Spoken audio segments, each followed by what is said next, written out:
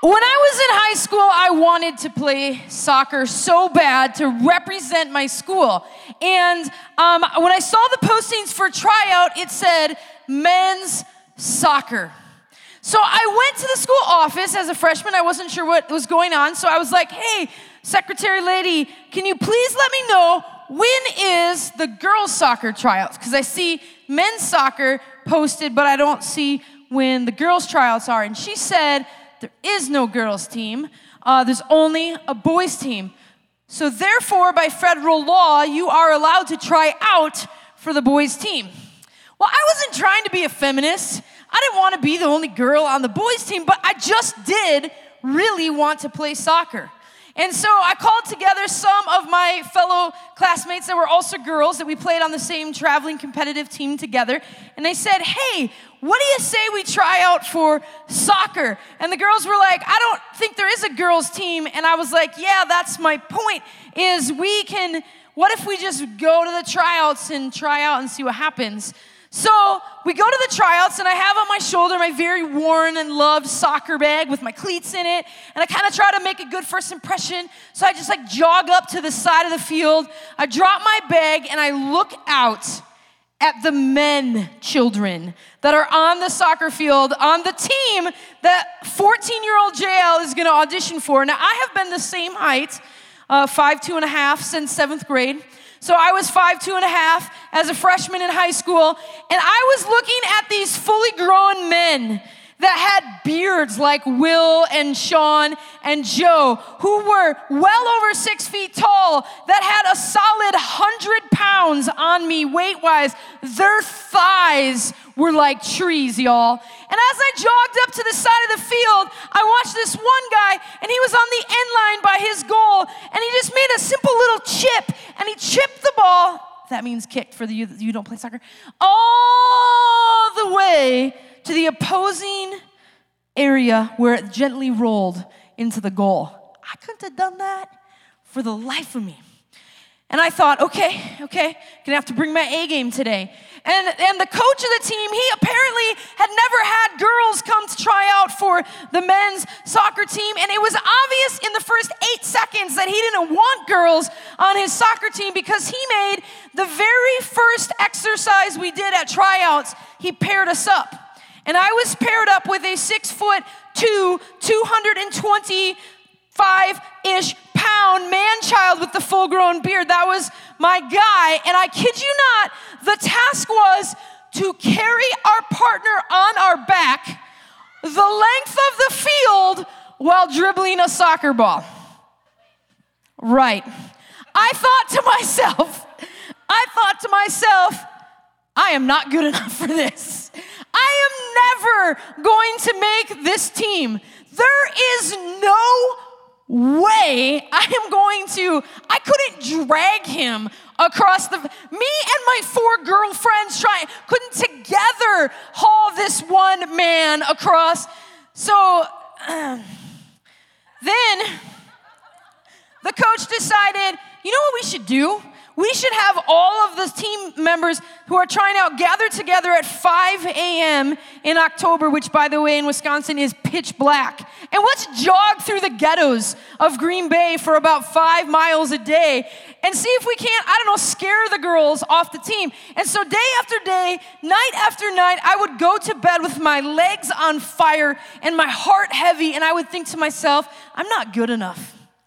I am never going to be good enough. I can't run as fast as these guys. I can't kick as hard as these guys. I don't have the muscle structure in my body to be able to compete with. I am never going to be able to do this. I am not enough. And that literally reminds me of half the stories in the Bible. About half the stories in the Bible begin with a person, an average, everyday person who's looking eyeball to eyeball with their situation and is saying, there is no way, I can't, I'm not enough, I will not be able to accomplish. There is no way. Esther, She was called by God to help save her entire people group from ethnic cleansing. And when she heard about it, she thought, I can't do it. I must stay quiet. There's no way I can risk this, until her uncle called her out on it. And Peter denied even knowing who Jesus was. He was so afraid. He was so confident he couldn't do it. And Moses, when God called Moses, Moses had a stutter. And he thought, there's no way I can speak on God's behalf to the Pharaoh. But God called him anyway. Almost every great story in the Bible begins with a regular person who thinks in their heart, I am not enough. I can't possibly do that. And I know sometimes when you're sitting in the chairs and you look up here and you see the 4640 team, you might look at that and go, these guys are awesome. I don't know. But you know what? I remember Joe when he was 12, 13, 14. Okay, we joke about Joe is Science Joe. We joke about the fact that he's a dork, but was literally the dork. And we tease about Julie. But you know what? She was the marching band girl that did what did you do? The drum major. She was in charge of all the marching band nerds. That is what she did. So maybe you look up here and you think, wow, Will is so awesome. That's why God can use him. He is so incredible. Okay? Maybe you think that in your mind, but let me be clear, Will is very average. When he was a teenager, he was very average. He got made fun of. He got picked on relentlessly. And guys, I'm not saying that to make fun of these people I love very much, because I was the biggest dork of everyone. Absolutely. I was a Girl Scout until my senior year of high school, and proud of it. Okay? I learned sign language for fun and choreographed songs with my friends that we did in the school cafeteria because we thought it was cool, okay? We were all dorks. We were all average or a couple clicks below. There's nothing remarkable about the 4640 team when we were teenagers. We were just as scared. We felt the same as every character in the Bible. We felt average or lower, and I know what it feels like to sit in that seat and say, but I'm nothing significant. How is God ever going to use me? But friends, when you think those thoughts, let me remind you that that is every story of every character that God ever used in the Bible. In fact, it's almost a prerequisite for being used by God. But tonight we're going to focus not on the story and adventures of Joe Tennyson, the 7th grade dork. We are going to focus on a man in the Bible named Gideon. And Gideon was pretty much a wimp. He was very uncool in every way. And I want to begin with his story because I think it's going to highlight some really important things. We find Gideon at a time when the Midianites had taken over his homeland, AKA the terrorists, okay? So Gideon and all of his people were hanging out, and suddenly the Midianites invaded his homeland with intent on destroying it. Now, that's kind of hard to get our brain around, so I'm going to just, modernize the story a little bit. And I want you to imagine that the state of Utah decides they want to move their border a good solid 50 miles east. Okay? They just decide that one day. And they don't want to share. They actually want to take over completely and put their own Utah people in Grand Junction. They want the Grand Valley. They're moving the border. So now down the middle of I-70 rolls tanks, equipped with 50 cals, with Apache helicopters flanking on each side, and they are coming in and they are going to annihilate. They don't want to commingle with us. They want to annihilate us. And we are completely unprepared. That's what was happening in Gideon's town. And so as the tanks come down, they just start blowing things up. They blow up the hospital. They blow up St. Mary's. They blow up Community. They blow up City Market. They blow up every grocery store in town. They light our schools on fire. They begin to burn everything around. And people grab their children and a few small possessions and run to the mountains. And so all of a sudden, us, the regular inhabitants of the Grand Valley, we're living in caves on the monument. We're hiding in the North Desert by the Book Cliffs. We're scrambling, trying to climb up Land's End Road to get to the mesa, to live in the woods. And we have very few possessions and very little food.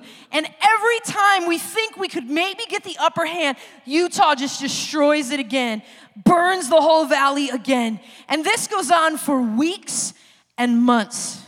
There's some industrious people among us, and they're stringing bows together out of branches and twine, and they're trying to shoot small animals to feed their families and setting snares to catch rabbits or something. There's all kinds of people trying to just chase a prairie dog down and club it to death to get some meat for their family. People are trying to plant gardens, but every time we get just even a little bit of traction, the Utah guys just release the Apache helicopters and blow up our little settlements. And this continues on. This is what it's like. We are tired. We are exhausted. We're thirsty. Our children are crying and screaming. We're sleeping in leaves. And our whole community, as we know it, is done. That's what it's like to be alive in Gideon's era. And so Gideon finds himself hiding in like a valley of some kind, trying to get enough grain left over from the last raid to make some kind of sandwich. And he's just rubbing these grains together, and he's just trying to like get something to eat. And all of a sudden, behind him, an angel appears. And the angel, basically, I don't know if he sneaks up on him or what, but he scares the crap out of Gideon. And then he says, "Gideon, God is with you, mighty warrior." And Gideon's like, "Who are you talking to? You're not talking to, not me." Gideon sort of looks around to see who could this angel be talking to? Gideon, our hero, looks like a weakling. He looks like a wimp. He's hiding. He's afraid. He does not come off as a mighty warrior at all. But this angel shows up on the scene and calls him mighty warrior, calls him brave, calls him strong, calls him John Cena, and says, "You are the one that God is choosing." And Gideon's response, Gideon replied in Judges chapter 6, verse 13, Gideon replied to God's, "I'm choosing you, mighty warrior." Gideon goes, "Who, me? Who, me?" Because Gideon, in his own mind, is thinking, "Are you sure, God? Are you sure? I'm not smart enough. I'm not strong enough. I'm not good enough. Are you sure you got the right guy? Are you sure you're not looking for the guy hiding in the valley just down the corner? Who, me?" Because in his heart of hearts, Gideon does not think that he is anything special. Gideon does not think there's anything remarkable about him that God could possibly use. But God faced him directly and said, "Go in this strength that is yours. Save Israel from Midian. Haven't I sent you?" Gideon said to him, "Me? Me, my master? How? And with what? Could I ever save Israel? My family, the poorest in the whole tribe of Manasseh. And I am the least thought of in my entire family." Anybody feel like the least thought of? I'm the least thought of in my entire family. Gideon's saying, there's nothing special about me. I'm average or below. I'm Science Joe. I'm the drum major. I'm the Girl Scout. I'm the dorky, quiet kid. I'm not, who me? I'm the least thought of in my family. Gideon is saying, hey, God, please, let's get this right. If you're going to send someone to save us, don't pick me. I'm nothing. You should definitely pick my brother. Gideon's the youngest of 8 sons, all of whom were described as strong and muscular, and not Gideon. I'm the least thought of in my family. Don't pick me, pick my sister. She's way smarter. Pick my cousins. Their family has money, Lord. Pick my friend. She is popular. She knows what to say in front of people. She comes off kind of smooth and cool. You, Lord, you should pick her. You should pick them. Why? I'm the least thought of in my entire family. And friends, I don't know what it might be tonight that makes you feel like you're not enough.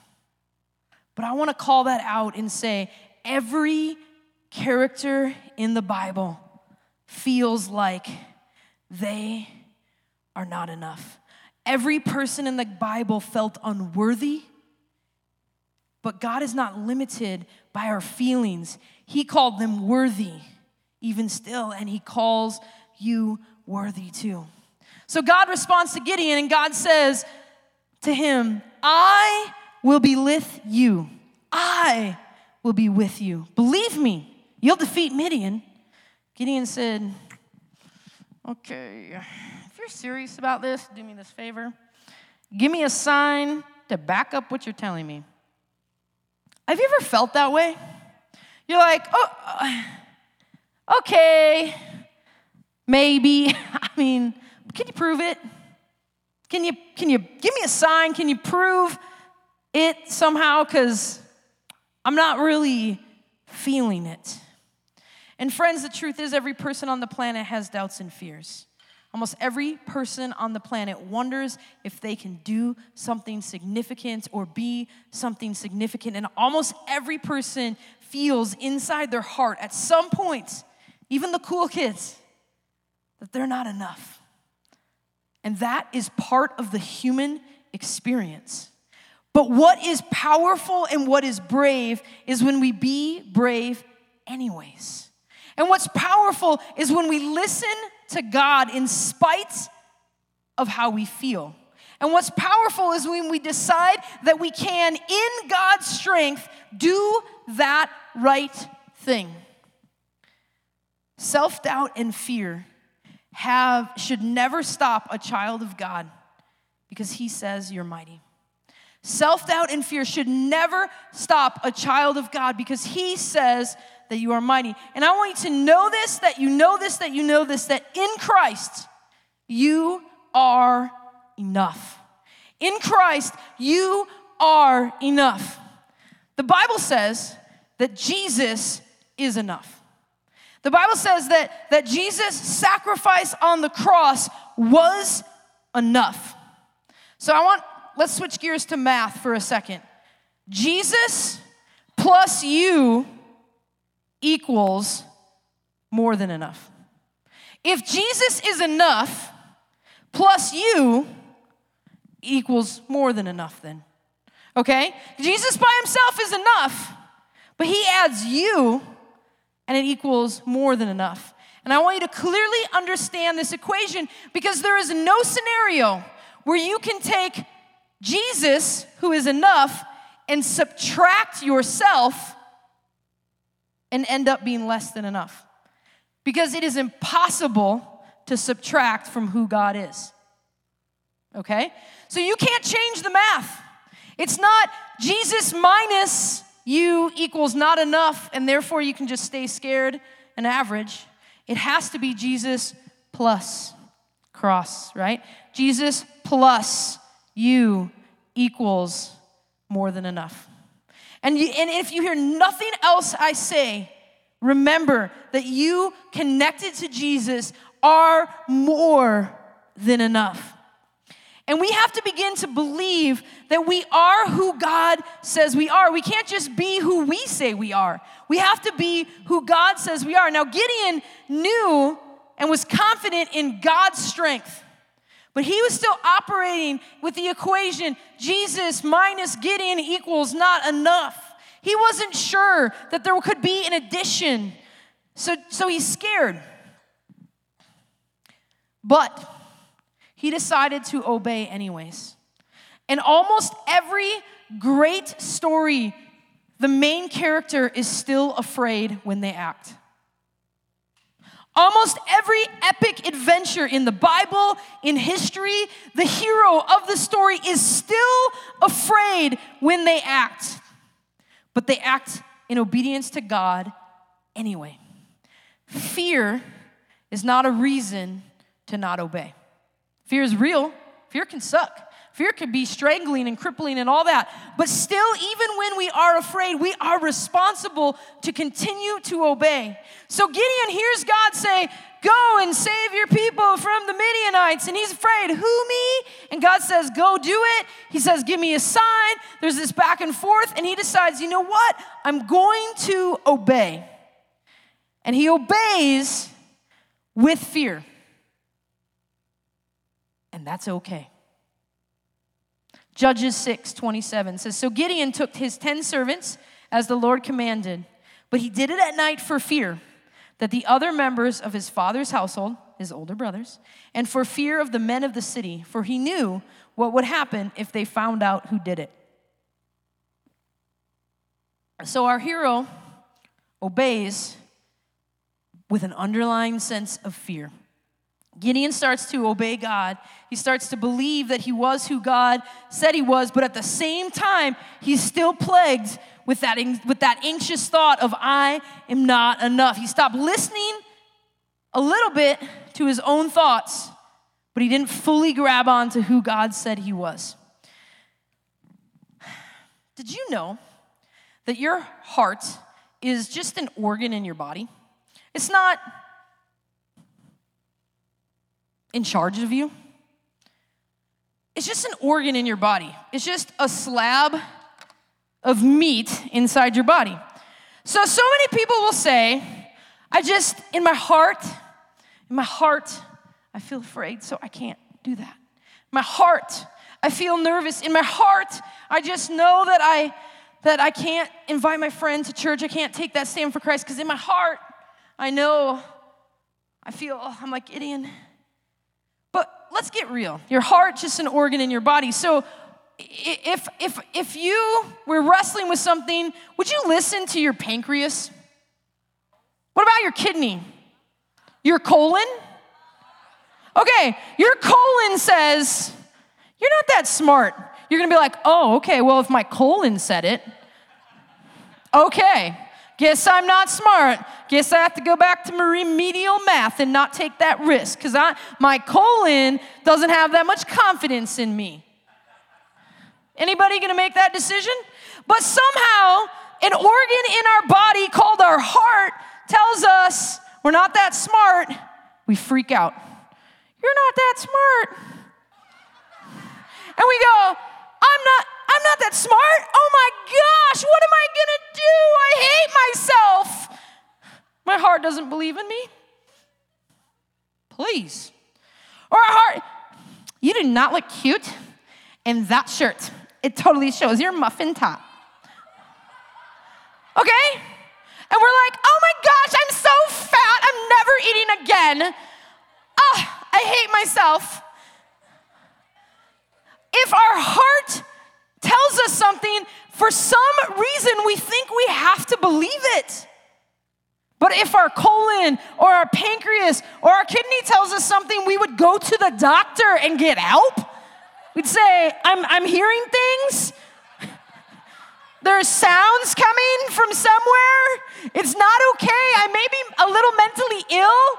Somewhat. But no, our heart says something and we run to obey it. Friends, your heart is not the boss of you. Your heart doesn't know any more about you than your pancreas or your colon or your kidney, or your small intestine, your liver, your hair follicles, whatever.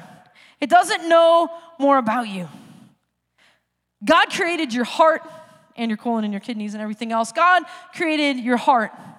And if he says something about you, it trumps what your heart says about you. Your heart does not know more about who you are than the God who created your heart.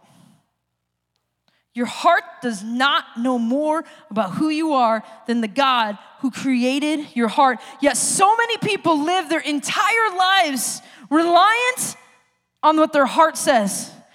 And the heart of humans lies.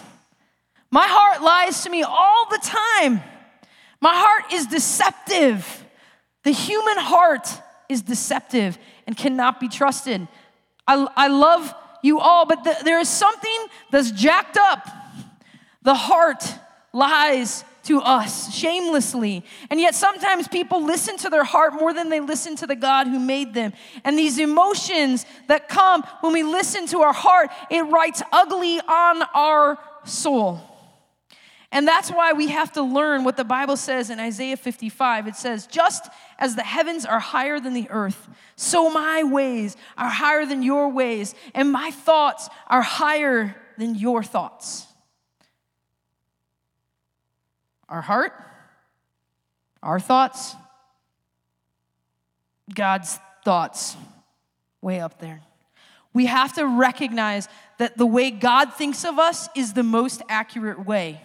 And the way we might perceive ourselves, we have to align ourselves with how God thinks of us. We have to begin to agree with God's thoughts about us. Psalm 139 says, every single moment you are thinking of me, how precious and wonderful to consider that you cherish crazy love and adore me constantly in your every thought. Oh God, your thoughts and feelings towards me are more than the grains of sand on every shore. I have a bowl full of sand. But God says his thoughts about you personally are more than the grains of sand on the planet. Every shore, every sea bottom, every lake, every golf course, every desert, all the grains of sand, his thoughts about you are more. How many grains of sand are in this one bowl? A trillion? A quadrillion? I don't know. Right? And for every single grain, there's a thought about you that God has. Not about all of us together collectively, but about you. You are beautiful. You are smart. You are capable. You're super funny. I love your eyes. I love spending time with you. Oh, sorry, that was 2. I can't imagine this planet without you. You're strong enough. You're powerful. One for every single grain of sand on the planet about you. And every one of God's thoughts are good and loving. Jeremiah 29:11, God says, "For I know the thoughts and plans I have for you, says the Lord, plans for peace and well-being, not for disaster, to give you a future and a hope." Each thought he has about us, there's not one negative thought. There's not one comparison thought. Not one time does God reach in the bucket and go, "Oh yeah, she's not as good as her sister. Her brother's really funny, but, her jokes don't quite land as well as his." There's no comparison as God thinks his thoughts about you. Each individual thought is of a plan and a thought for the future for you. God has had all eternity time past and all eternity time future to think these thoughts about you.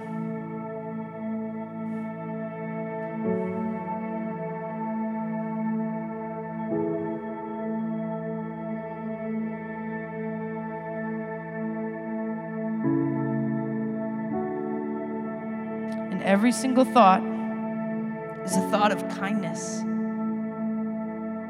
and a thought of love and a thought of hope and a thought of future and a thought of purpose and a thought of plan. And not one time has God thought, but you are not enough. And for some of you to begin to hear the thoughts that God has about you, you have to stop having thoughts in your heart that are louder than the voice that God is speaking to you in. For some of you to receive the thoughts that God has for you, you have got to stop yelling from your heart nonsense about yourself. Some of you are constantly hearing the lie. I'm so stupid. And God needs you to know and hear tonight, you are not stupid. You are not stupid. And some of you are hearing the thought in your heart, I am ugly. And God needs you to hear before He can tell you. He's going to tell you you're beautiful later. But before you can hear that you're beautiful, you have got to hear that you are not ugly. You got to hear it in the depth of your soul, and you got to believe it. And some of you think, I'm so slow. And for you to hear what God wants to whisper into your heart, you have got to learn that you are not slow, that you are amazing. And for those of you who are hearing, I don't matter, God wants you to know that you deeply and truly and completely matter. For those of you who think you are not loved, God wants you to know that He gave everything for you. And if you think you're not important, He needs you to know that you are truly, truly important. Have you ever wondered what God, the creator of all the universe, thinks about you? Think about you. I want you to pretend for a few minutes that you and I are the only people in this room. Just you and me. Nobody else. And that we have all the time in the world. That we're not in a hurry for anything. And we could be here all day and all night and all the next day. And it was just you and me. And I wish that I had all the time to do that, and then that I could sit with you individually and look you dead in the eye and speak to you. Not everybody, just you. And tell you who it is that God made you to be. And I wish there was no hurry and no rush, and I wish I could take as long as it took for me to convince you what God truly says about you. And we can't actually do that way, but I hope that you will just imagine that it's just me and you in the room. And I'm just speaking to you with the heart of our God, letting you know who God thinks you are and how much He feels towards you. And I would want you to know, He would want you to know that you are loved. You are fiercely, fiercely loved.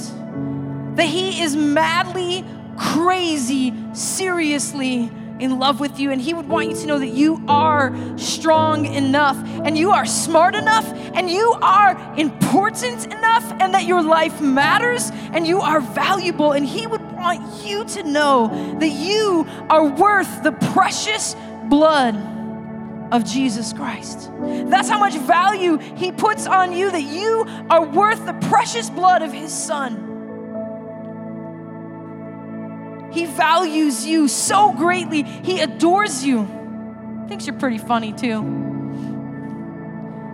And he loves you deeply and wholly and completely. And he would want you to know that he wants to be truly your closest friends. And he wants you to understand that you are a great kid and that this planet is lucky to have you here. And that he cares about everything. Every single thing that happens in your life, he cares about it. And there's nothing. Hear me when I say this. There is nothing that you can do, have done, or will do that can make him love you even one grain of sand less. And no matter where you go from this room in your life, and no matter what you do, it will never alter, not one time, the thoughts that he has about you. Even if 50 years from now you think back on this night and you think to yourself, man, since that night, I haven't done that much with God. Now I'm old. Most of my life is wasted. My butt's sagging. I want you to remember, even that long from now, he didn't love you any less. Not 1 second of one day, any time between now and then. And even in that moment, you can turn to him and you can run to him and you can feel the fullness of that love again. That's how much he loves you. And God would want you to know, I believe, that he created you just as you are, that he made you thick or thin. He made you black or brown or white, exactly as you are, on purpose. He made your hair color and your eye color, and he is thrilled with how you turned out. And maybe you look in the mirror and you're not so thrilled with your shape or your curls or your frizz or your straight. But he is. And he regards you as his masterpiece. And he watches you from heaven, and he's been watching you all weekend long. Having fun with your friends, shooting each other in the face with the Nerf guns, playing with the Zorbs. He's seen it all. He's watched you eat dinner and laugh. And he's been crazy with excitement as you've worshiped and as you've prayed at this altar. And he's so, so proud of you. And Jesus would want you to know just how much you matter and just how special you are to him.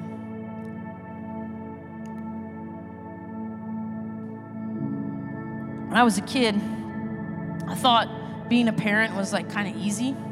I looked at my mom and my dad and I was like, cool. When you have a kid, you just learn a bunch of junk and you get really smart. And you know what to say and you know what to do.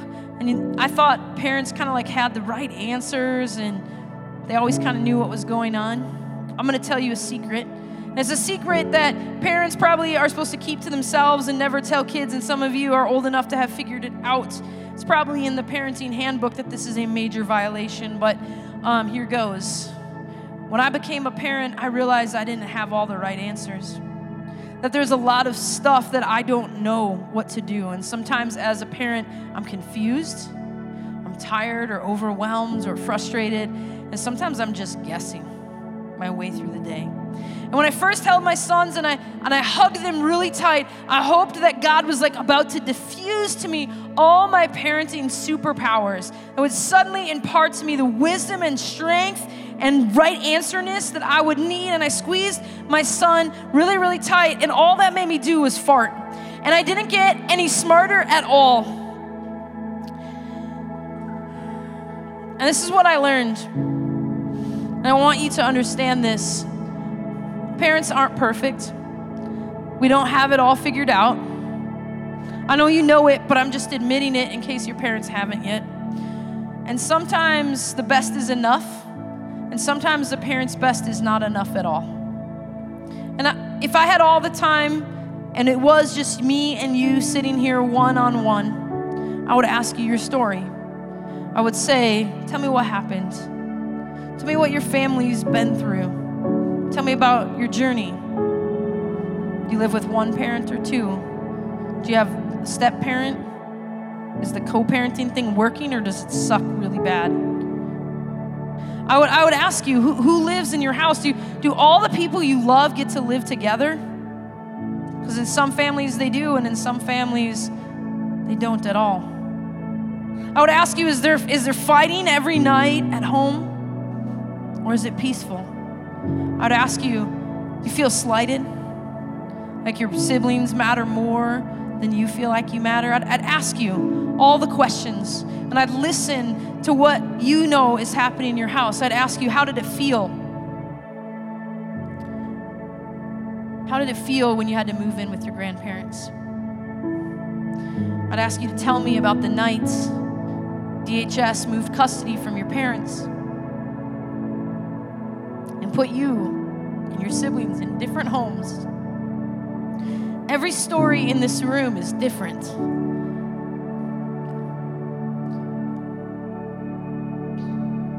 And I don't know what is your story, but I want you to know this, that no matter who else in your life has ever failed you, God will never fail you. No matter who else in your life, by doing the best they can or whoever else at some point has failed you, hear me when I say that God will never and can not ever fail you. And I believe that God wants you to know it's not your fault. You didn't do it, and you are wanted. And I believe that for some of you, you need to hear that the adults in your life are sorry. The mistakes have been made, and if they could, they would tell you they're sorry. If they could understand what you were feeling, they would apologize.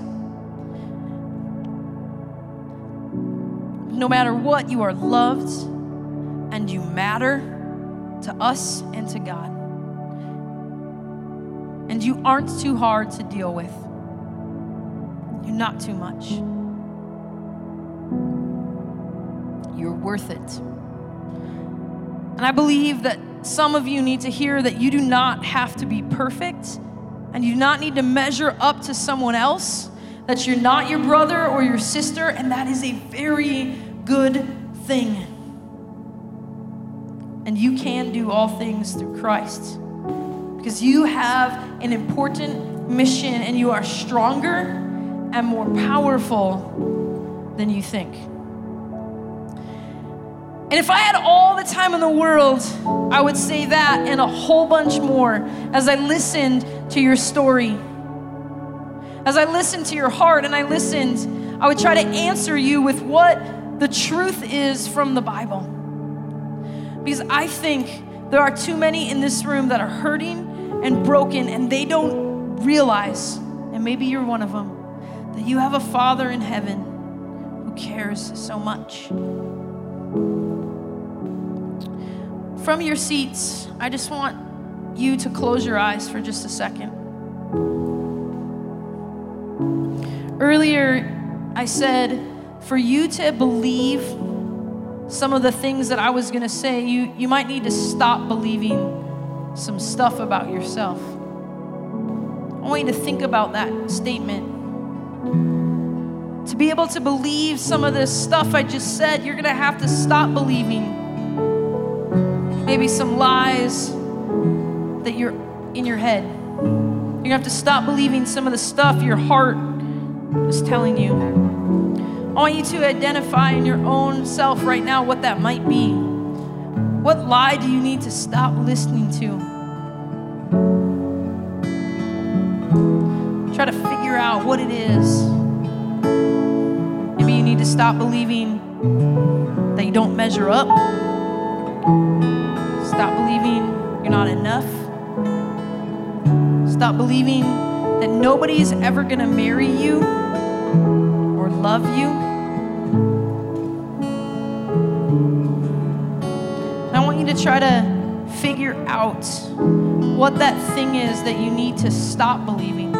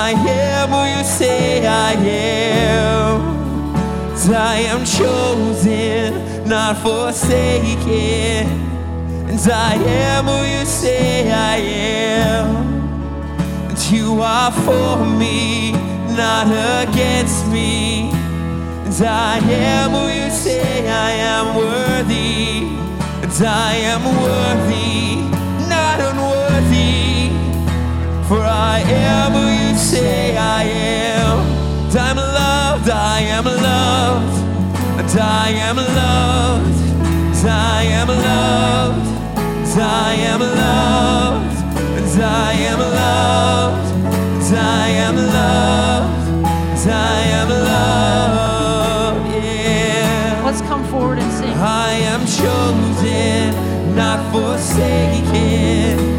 I am who you say I am. You are for me, not against me. I am who you say I am. 'Cause I am chosen, not forsaken. I am who you say I am. You are for me, not against me. I am who you say I am, and I'm not who you say I'm not. And I'm not who you say I'm not.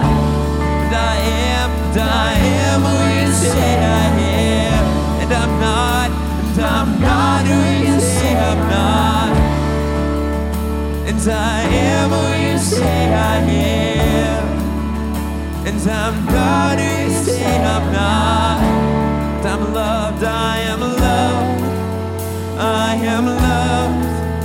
I am loved. I am loved. I am loved. I am loved. I am loved. With the greatest of love. I am loved.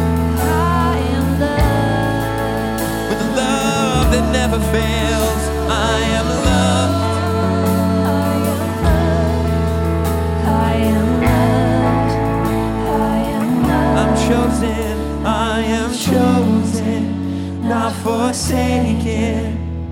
I am who you say I am. You are for me. You are for So what can stand against me? me? Against me. I am who you say I am. I am chosen, not forsaken.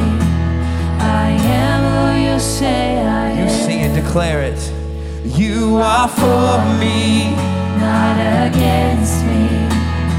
I am who you say I am. I'm chosen. I am chosen, not forsaken.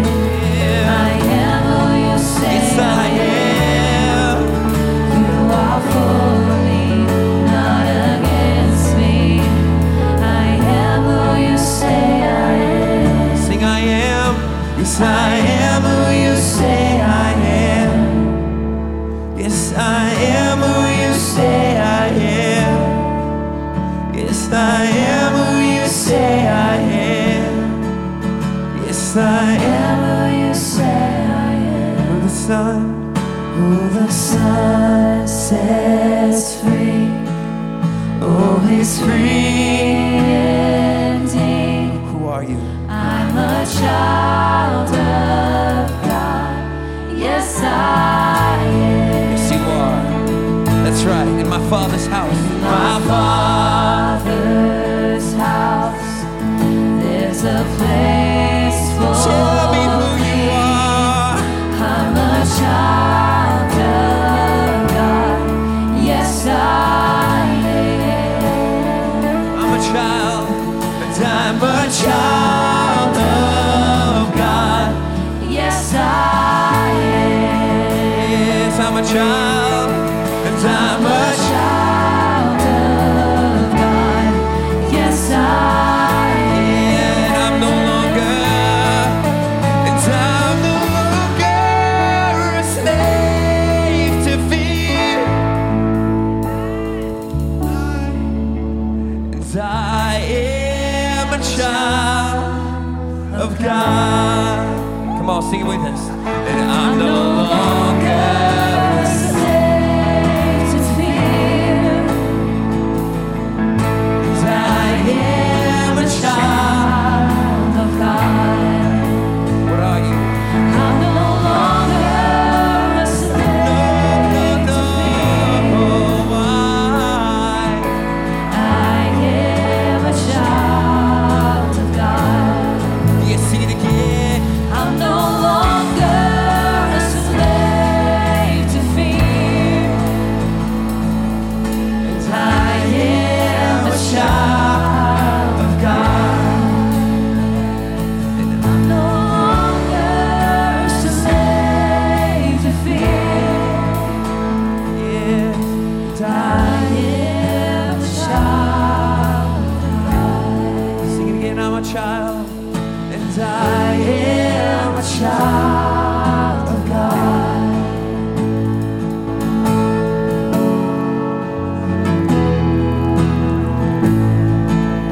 Pastor Jael hit on like the mother's heart and blessing you from that. And I feel like some of you need to hear and be blessed from a father's heart as well. I have a daughter who's 4. I have a son who is 1. And I feel like God is just leading your ears for some of you that need to hear a blessing from a father.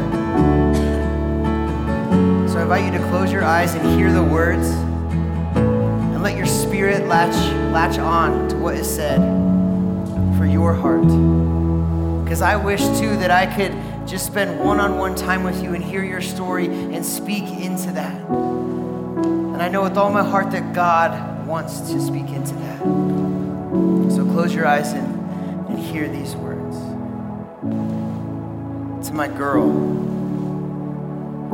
may you be blessed with the eyes to see that you are beautiful, that you are smart, that you are funny, that you are kind and unique. May you be blessed with the value God has placed on you, worthy of love and affection. You are never too much. You are always enough. You are worth more than numbers on the scale, or the hair product you wear, or the shoes that you have. You're worth more than the price tags on your clothes or the percentage on top of your math test. Your worth surpasses all earthly things, because in the eyes of the Lord God, you are loved and you are worth dying for. May you be blessed with the protection of your Heavenly Father. He protects what's precious to Him, and you, my daughter, are precious. Like a diamond, like a rose or a pearl. You are the most stunning of all God's creation. You are worth more than you could ever imagine. To my son, may you be blessed with the courage and strength of Joshua, fiercely claiming the promises that God will give you your entire life. May you be blessed with the eyes to see that you are strong, that you are brave, that you are capable, that you have what it takes. May you be blessed with the wisdom that says your value does not come from your accomplishments. Your value does not come from your failures. Your value does not come from girls. Your value comes from your Father in heaven. And He says that you are more than enough. You are part of the Lord's most valuable creation. And may you be blessed with ability, with potential, with gifts. May you be blessed with talents to share with the world, talents that will change people. You have joy to spread. You have jokes to tell. You have kind words to give. And you have wisdom to bestow. And that joy, that wisdom will change people. You are full of amazing qualities, traits, and virtues, more of them than you could ever imagine, given to you by the Lord who loves you. My son, my daughter, regardless of who you may think you are, the reality is that you have been blessed with a responsibility and a power inside of you, a power that was formed from before the beginning of time in a secret place by the God of the universe. And there is a man or woman inside of you that each and every one of you that's willing to burst forth and change the world. Be blessed by that person. There's a person inside of you that loves, that encourages, that comforts, that shares, that teaches, that laughs, that cries, and that builds up those around them. That person is where your strength lies. That person is where your potential lies. And that person is where your gifts, your talent, your courage, your ability, and your joy lies. And your responsibility as a son, as a daughter of God, is to find that man, find that woman inside of you and set that man and woman free. May you be blessed with freedom.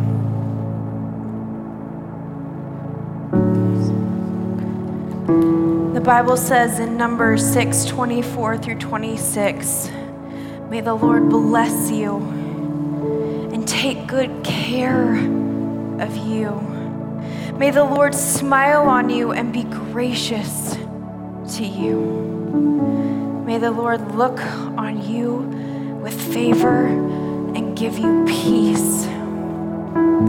So students, we pray that God blesses every piece and part of your life. May He take good care of your body, making it grow the way He created you to be. May He take good care of your mind, giving you thoughts, guiding you to make the right choices. May He take good care of your heart, protecting it from heartache and pain, while giving you joy that no one can steal away. I pray that you can always feel the love of our King Jesus. I pray that you can feel God smiling on you wherever you go. If you feel depressed, let His smile make you feel joy. If you feel anger, let His smile keep you calm. If you feel alone, let His smile tell you that He is right beside you. He will never leave you and He will never forsake you. I pray that God blesses you with His favor. I pray that your parents and your coaches and your teachers and your friends and your siblings and anyone in your life who will love you and they will see you for the way that God does, because He created you perfectly in His image. You are created in the image of Jesus Christ. And when life gets hard, and it will get hard, and tears will come, I pray that the God of this universe will be so close to you. I pray that His peace that surpasses all understanding will be all around you, that He will be your ever-present help in time of trouble. I pray that His Holy Spirit, who is our comforter, will be your comfort. And I pray that you hear Him tell you, it's gonna be okay because I am always with you. Bless you, students. Bless you, daughter. Bless you, son. Bless you in the name of Jesus Christ.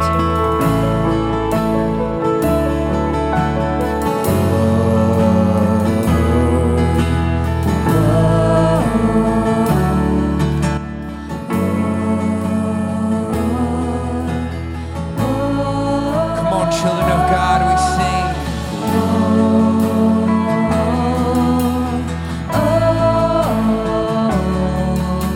Just lift your voice.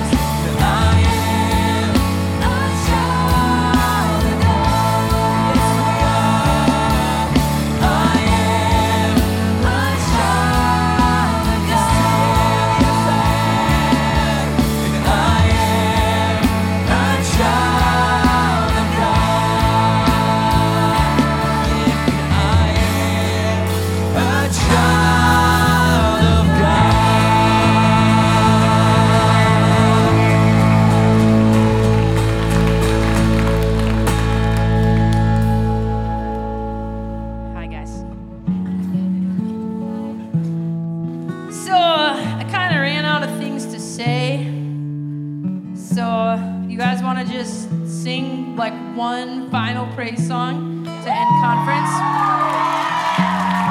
Okay?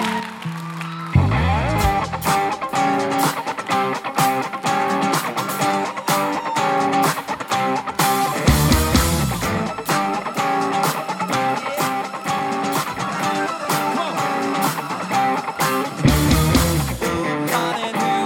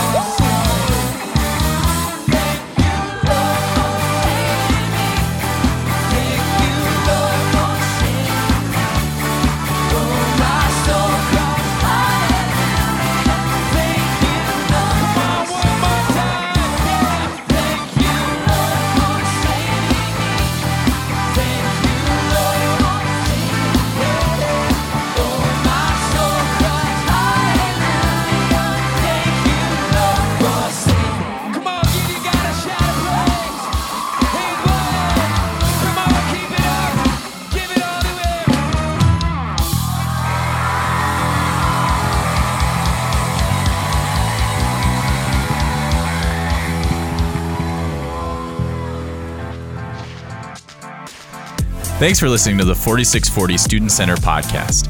For more information on what's happening in 4640, you can check us out on social media and at our website, 4640gj.com. Service times are Tuesday and Wednesday nights. Hope to see you there.